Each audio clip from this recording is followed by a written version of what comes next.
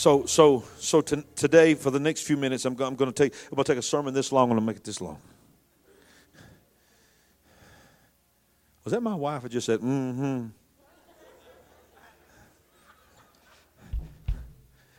See, I've been in this thing called the rest of the story.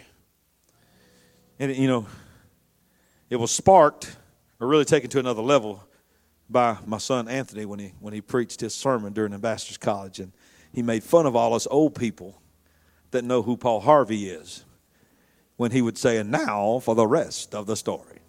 Remember that? He said, I'm not old enough to even know who this guy is. Some of y'all may be that old or something like that, you said. Oh, he said he wasn't 100 years old. That's what he said. But the rest of the story, it was unique if you're old enough to remember that. He would always come on about a 3-minute segment during the commercial break on various radio stations when I was growing up as a boy, all the way up into our early years of marriage. And he would tell a cool story of some historical actual person that a lot of it you would know that part of the story, and you would maybe identify some of the time. And then he would break, and they would go to one commercial, and in between that one commercial, he would say, and I'll be right back for the rest of the story. And it'd make you hold, and it was genius because whoever had that spot after him on the radio, they probably had to pay a lot more for that because you had to listen to that radio ad to hear the rest of the story. He'd come back 30 seconds later, and he'd say, now for the rest of the story. And he would tell you something that you'd go, wow, it was unique. You'd never forget it. And it got me thinking, there's so many things in the Bible, stories in the Bible of people that we know their story, their famous part of their story. You think of David, you think of Goliath. You think of Samson, you think of Delilah. Think of Adam, you think of Eve in the Garden of Eden. You think of John the Baptist, you think of him baptizing Jesus. There's just highlights of the stories in the Bible. But there's things that even is in the Bible and even historical, and even things when you just sort of read it, you see it. It might not be in typed out form, but you just know that happened because it's human nature. And that's the rest of the story. And if I would have had time to preach it, and apparently God don't want me to preach fully this because I tried to preach this last week. And so I'm just going to say to God, okay, God, if I get a chance to preach this whole thing another day, I will, but I'm open to something else too. But I will preach a sermonette on it, and that is this. I was going to preach on the rest of the story of Paul, the Apostle Paul. How many's ever heard of the Apostle Paul? See, but the thing about the Apostle Paul is, first of all, he's not really Paul. His name was Saul. Huh? Do you know that in Scripture we don't really have any reason why his name got changed? And some historical documents and even some theologians believe that only a few people called him Paul. It had something to do with the Romans and so forth. But he spent most of his life still being known by many people and even referring to himself as Saul. But most of the time that you read a name change in the Bible, it's usually tied to a significant change spiritually in their life. You remember Jacob wrestled with God. Jacob's name means deceiver and heel catcher because he literally was a twin. And when his brother Esau was born first and came out of the womb first, which gave him the birthright, the Bible says something crazy, man. It says that Jacob stuck his hand out of the womb and grabbed the leg of Esau and tried to pull him back in. So therefore, Jacob means heel catcher, means deceiver. If you know his story, he deceived and got the birthright by deception. He lived a life as a deceiver, but when he wrestled with God, let me tell you something, I don't care what you've done, but there's going to come a time you're going to wrestle with God. Are you hearing me? There's going to come a time that God's going to cause you and force you to make a decision. And he made a decision to be blessed, and God said, let me go. He said, I'm not going to let you go till you bless me. And he said, well, I'm going to do more than that. I'm going to change you. And he made a covenant with him. And he said, from this day forward, you shall no longer be known as Jacob. From this day forward, you shall be known as Israel. And to this day, there's a nation that all eyes have always been on and still are on now more than ever, named after a deceiver, a former liar. Israel, the nation of Israel, formed in 1948 with the United Nations, is the rest of the story of a boy that an infant that tried to pull his brother back in the womb. Are y'all hearing me? The rest of the story is on the news every night of the battle between Jacob and Esau, the rivalry between the brothers, the Arab and the Jew. It's the rest of the story. But the rest of the story of Saul of Tarsus, who persecuted Christians, who hated Jesus, who was at the very least an accessory to murder, probably an actual murderer on multiple times, arrested entire families, beat people to the point of death or even to death. The rest of his story is called Paul. We hear Paul, sometimes we forget all about Saul. We forget about a man who was the most hated and feared man in the early church. When you heard the name Saul of Tarsus, Christians ran for their lives. But the rest of his story is that he wrote the majority of the New Testament. We understand the doctrine of grace because of Paul. We understand how to get saved in the Romans roadmap to salvation. That if thou shalt confess with thy mouth the Lord Jesus and believe in thine heart that God has raised him from the dead, thou shalt be saved. From Paul, we know that for all have sinned and come short of the glory of God because of Paul. Whosoever calls upon the name of the Lord shall be saved. Paul. But he cursed Jesus, the name Jesus, and killed in the name of God. Don't ever write someone off when the story is still being written. That's tweetable. Don't write somebody off while their story is still being written. See, by the way, you ain't got no right to write anything about them anyway.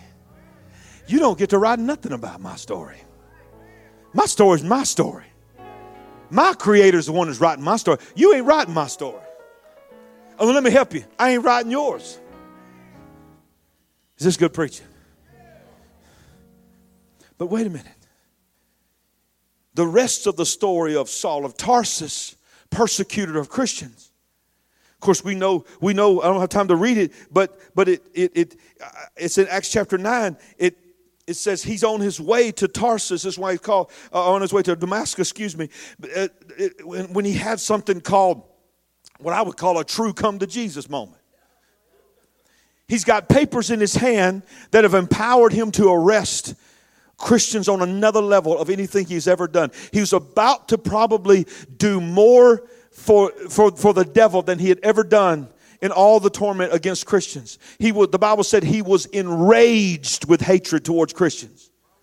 He's on his way on a donkey, him and his team, on the way to a place called Damascus to arrest the Christians that are there. And on the road to Damascus, a bright light shines. Jesus shows up and knocks him off his donkey. Thank God I'm not preaching from the King James. Knocks him off his donkey. And now watch this. Listen to what Jesus says. Saul. Notice he calls him Saul. Saul, Saul, why are you persecuting me? And Saul said, who are you, Lord? Then the Lord said, I am Jesus, whom you are persecuting. Let me just tell you what you need to understand in those statements. When you mess with me, you mess with him. He didn't ever arrest Jesus. He didn't beat Jesus. He didn't hold the coats of somebody while they're stoning Jesus.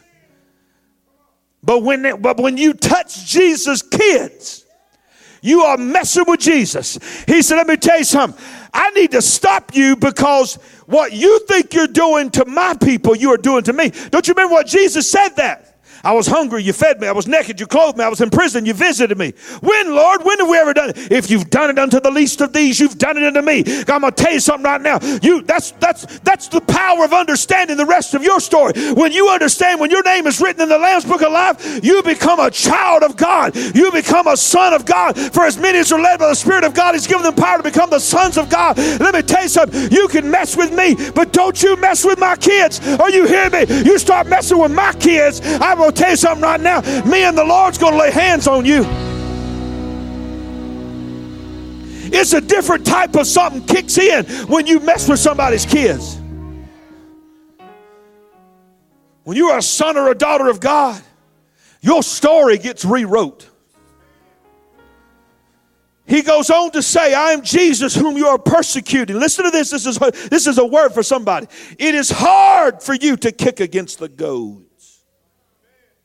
What's the goads? The goads is the pointed end of a stick that you would point and stick an animal to just sort of not hurt them bad, but hurt them just enough, shock them just enough, almost like an ancient shock collar to put them back in line.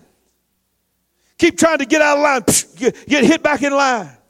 He says, it's hard for you. You think you carry yourself in such a way that you got this thing. You are confident. You've made everybody believe that you are confident in who you are. But I know the real you. I know how you are tormented at night. I know how when everybody else stops looking, you start questioning what you believe. You start questioning if what they're saying, the very ones you're persecuting, is actually the truth. But you don't want anybody to know that you're thinking that, because that'll go against everything you've ever said or ever declared. But you and I both know you are doubting it because you've seen too much evidence that God is real. So he, trembling and astonished, said, Lord, what do you want me to do? Look how things quickly change when you stand in the presence of Jesus. He goes from ready to arrest Christians in the name of that fall under the name of Jesus to saying, Lord, what do you want me to do? That's grace. Grace can take an alcoholic, heathen, pill-popping, adulterer, liar, you fill in the blank, and bring them to one altar. And by the time they get up from the altar, they can be saved, delivered, healed, filled with the Holy Ghost, and called to preach the gospel. Can I tell you something right now? God can use you no matter what. Your story is still being written. I'm hurrying. Now watch this. You got to get this. You got 13 minutes. Did I do the math right? Okay, here we go. It's hard to kick his. So he, trembling and astonished, said, Lord, what do you want me to do? Watch this. Then the Lord said to him, arise and go into the city, and you will be told what you must do. And the men who journeyed with him stood speechless, hearing a voice, but seeing no one. Then Saul arose from the ground with his eyes were open, but he saw no one. He was blinded by the light. Sorry. But they led him by the hand and brought him into Damascus. And he was 3 days without sight and neither ate nor drank. See, he goes on. He sees this man called Ananias. Ananias has told by the Holy Spirit that he's coming. Can you imagine? Ananias is one of the Christians he was about to arrest in Damascus. He was about to arrest Ananias. Ananias was a very well-known leader in the early church. And Ananias, quite frankly, not only feared Saul, but they, in their own way, they hated him because they knew what he had done to their loved ones. And how about this? God shows up in Ananias' house and says, listen, I'm bringing Saul of Tarsus to your house. I need you to lay hands on him. He's like, you read your Bible, and Ananias will say, this is literally the modern translation of what you will actually read in your Bible. He's like, say what? I mean, if you read it, that's literally the way it comes over to me. He's just like, you mean Saul? The Saul that we all know, Saul? Yeah, that one. Me and him had a talk on the way. He's good. Ananias like, but God, do you not remember all that he has done to us and to you? How many of those other church folk will try to talk God out of blessing you?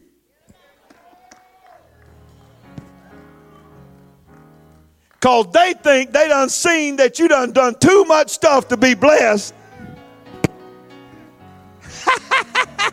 Woo, I'm stepping on some toes right now.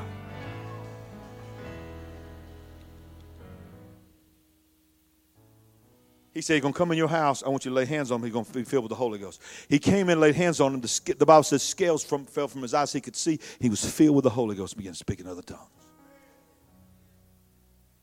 Now, very quickly, watch this. So we know the rest of the story of Saul is Paul. There is no Paul, though, without Saul. And there is no conviction in the heart of Saul and preparing his heart for the moment on the road to Damascus without Stephen. Stephen, the first Christian martyr who in the book of Acts stood before the priest and began to literally shred them in Jesus' name. I mean, he went back to the garden. He took them through Moses and Noah. He took them through it all. I mean, he went all the way back. He went line upon line upon line upon everything they teach. And then he ended it by saying, all of that was completed in the one you crucified. Every bit of it was pointing to him. Stop saying that. The Bible said they started biting themselves, scratching themselves and biting and gnawing at their flesh because they could not handle what Stephen was saying. The Bible said Stephen was just cool as a cucumber. He just literally never stopped. And they said, take him outside and kill him. They took him outside. He's still just preaching the gospel, never slowing down. They're getting ready to stone him for blasphemy. The Bible says they want to make sure, this is graphic. Now listen to me. They want to make sure that they had the full force of their shoulders and their arms to hit him with the rocks at full force. So they walk over to this young religious leader and they all take their jackets and their robes off and they get all the way down. They might have even gone down to bare skin. They didn't want nothing restricting them from doing the punishment they were about to do in the name of God. And the Bible said they took all those coats and they handed them to watch over to a man. The Bible, it's almost like a little sentence that you'll just read right over if you don't get it. And it said, and there was a man named Saul of Tarsus standing and holding the robes. So just before the road to Damascus, he was there to witness. He wasn't just there as an innocent young boy. He was a grown man. He was already persecuting Christians as well. He was there to make sure the job got done. I wouldn't even be surprised, this is gospel according to Larry, if he is the one that spoke up and said, hey guys, hold up. I want to make sure you hit him really good. Give me your jackets. I'll hold your jackets. As he's holding the jackets and he's watching Stephen pummeled, bleeding, bones crushing, eyes being knocked back in their sockets. The Bible says, go back and read your Bible, the Bible says, he looked like an angel. There was no rage. He fell to his knees. He looked up, and the Bible said as he looked up to heaven, God allowed the spirit realm to open up. And he was able to look through all three heavens, the atmospheric heaven, the cosmic heaven, and his natural eyes, by the grace of God, was given to see the place called heaven. And the Bible said God, the Son, Jesus Christ, was so moved by one man that he stood up. And the Bible said Stephen saw the Lord standing in front of his throne, smiling. But see, God's big picture, he's the Alpha and the Omega. God wasn't standing up because he was proud to see his child beaten and suffered that way. God doesn't want that. But he knew what was happening, because while everybody else's eyes were on Stephen, God's eyes are on everyone. And his eyes were also on Saul. And while everybody else saw Stephen going down, God saw Saul being convicted, because he was waiting on Stephen to curse God or curse someone. And the last words he said was the last words that Jesus said in a slightly different way. He said, Lord, forgive them. They're innocent. The Bible said he literally laid down, grabbed one of the very rocks that just hit him, put it up under his head like a pillow. This is in your Bible. And just went to sleep. Moments later, so a few days, a few weeks later, not long after that, was the road to Damascus. I'm telling you, I know what was happening. He was trying to act big and bad, but he was tormented. He couldn't get Stephen off his mind. How could somebody love something like that? How could somebody be, God, is everything that I said wrong? Is what the religious people told me wrong? That's when Jesus said, hey. You're persecuting me. Stop it. You and I both know this is hard. It was like, you know the story in the Bible when, maybe you might not know this story, but David, a man after God's own heart, arose from a shepherd, went through Goliath, went through all this stuff, and he eventually becomes king. And when he's king, he surrounds himself with a bunch of yes men, and people don't ever correct him, and he gets full of himself. And one day he goes up on the rooftop and he sees this woman who's not his wife. Her name is Bathsheba. Y'all know the story. Sees her bathing. He has an affair with another man's wife and impregnates her and has her husband killed. Full of himself, forgetting who he was in God, but tormented inside. And God sends the prophet. Hey, the prophet comes up and says, I need to tell you a story. Go ahead, tell me a story. I know there was this man who had every lamb, every sheep that he could ever want in the whole land except one lamb. And there was this other guy, he only had one lamb. He didn't have, that's all he had was one lamb. But the king and this man, he had every other lamb there was, but he was not satisfied not having every except one. He had to have the one too. So he went in there and he stole the one. He took the one from the one that only had one so that he could with pride say that he had the rights to everyone's lamb. David stands up and slams his scepter into the floor and says, who is this man? Whoever this man is, he deserves to be stoned and killed. Who is this man? And the prophet steps one step back and says, behold, you are the man. It was at that moment, the Bible says, David stood up, ripped his royal robe, fell to his knee, poured ashes on his head in mourning, and wrote one of the most powerful, declared and later wrote one of the most powerful moments in Scripture that's in Psalms where he says, create in me a clean heart, O God, and renew a right spirit within me. He was glad to be caught. How many know sometimes you're just glad that it's over? That you're tired of running. And listen, it's hard to face the consequences, but at least now it's out. Come on, you hear me? At least now you're caught. I could see Saul just falling off that horse and just that donkey and just saying, you know what? You're right.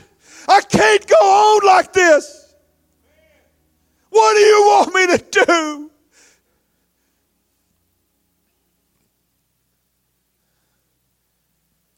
That's not the rest of the story. He stands up, Ananias, laying hands on him. Listen to what the Bible says. Most people in the church, and dare say most pastors do not preach this, no one talks about this part of his story. He stands up, told by God, you're called, you're great, you're powerful. Listen to the last words that he says, one of the last words written by Paul, and he's writing to his son, spiritual son Timothy, in 2 Timothy chapter 4. He says, for I'm already been poured out as a drink offering, and at the time of my departure is at hand. He's almost dead. He knows he's about to die. I have fought the good fight. I have finished the race. I have kept the faith. Finally, there's laid up for me a crown of righteousness, which the Lord, the righteous judge, will give me on that day, not to me only, but to also who loved his appearing. That was the end. But before his ministry began, watch what happens. Watch this, what happens. He stands up from Ananias. He's getting ready to go do what God's called him to do. And God says, no. This is what happens when you wait. Listen, when you're that called and you're the Apostle Paul, and that is burning within you, you ready to go now. But God says sometimes you've got to wait. The rest of the story can't be written unless you let me do what I need to do in you right now to get you ready. So there is a rest of the story. See, if he'd have flown right back into Jerusalem, somebody would have killed him the day he came back. The very people he used to work for found out that he had turned on him. They'd have said he's lost his mind, kill him. They would have stoned him the first week. He'd have never made it, and he'd never had a ministry. But watch what happens. Galatians chapter 1. Galatians chapter 1 says this. This is the writing of Paul to the church of Galatia. But I make known to you, brethren, that the gospel which was preached by me is not according to man. For I neither received it from man, nor was I taught it. But it came through the revelation of Jesus Christ. For you have heard of my former conduct in Judaism, how I persecuted the church of God beyond measure and tried to destroy it. And I advanced in Judaism beyond many of my contemporaries in my own nation, being more exceedingly zealous for the traditions of my fathers. Listen to verse 15. But when it pleased God, who separated me from my mother's womb and called me through his grace to reveal his Son in me, that I might preach him among the Gentiles, I did not immediately confer with flesh and blood, nor did I go up to Jerusalem to those who were apostles before me, but I went to Arabia, a desert, and returned again to Damascus. Then, after 3 years, I went up to Jerusalem to see Peter and remained with him 15 days. But I saw none of the other apostles except James, the brother of Jesus. Now concerning these things which I write to you indeed before God, I do not lie. Get up. You're healed. The scales fall from your eyes. You can see again. You just talked with Jesus himself 3 days earlier. You're filled with the Holy Ghost, speaking in a language that you have never spoken before. The 9 gifts of the Spirit are ignited within you. You don't know it yet, but your spirit man knows it, that you are the Apostle Paul that's going to change the world. The fire to get ready to go straight into ministry is in you. God says, nope, before you do anything, I need you to go to a desert. I need you to isolate yourself so that I can talk to you. And Paul is alluding to, and I feel like stating, that Jesus came down and personally for 3 years spent time with Paul, teaching him because he knew what Paul was going to mean to all of us. But another part that people miss, we don't know how long he was actually in the desert, but part of that 3 years was, he says, before you go back to Jerusalem, you're going to have to finish the road to Damascus. He had to go back to the place where it all started. And he probably spent time with Ananias. Some of the very Christians in Damascus that he had papers in his hands to arrest. He was teaching them of the revelation of Jesus Christ. So the rest of the story of Paul is Saul. The rest of the story of Saul is Stephen. But the rest of Stephen's story is Paul. When Stephen laid his head down,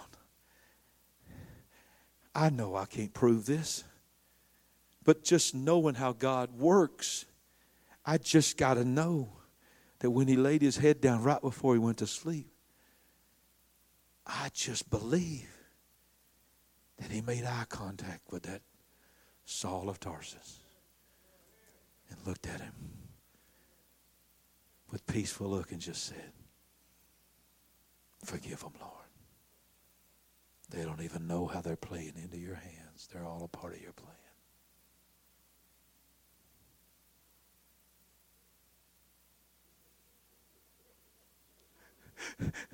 Y'all didn't see me over there. I went. It's almost like I can see in my mind, Saul's like, why do you look at me like that?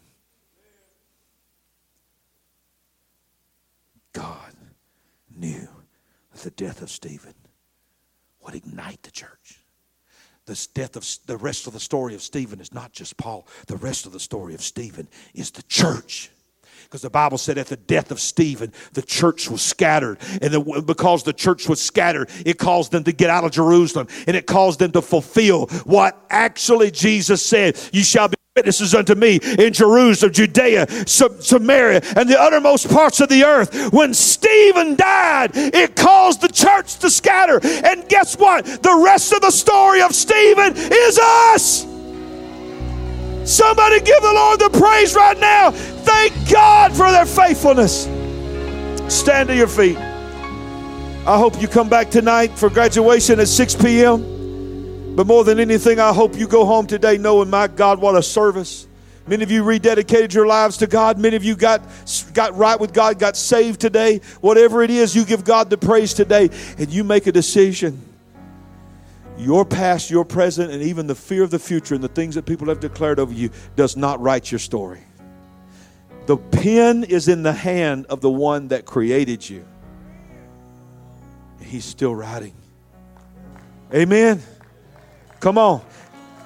And don't judge somebody's current status, current chapter by a former chapter.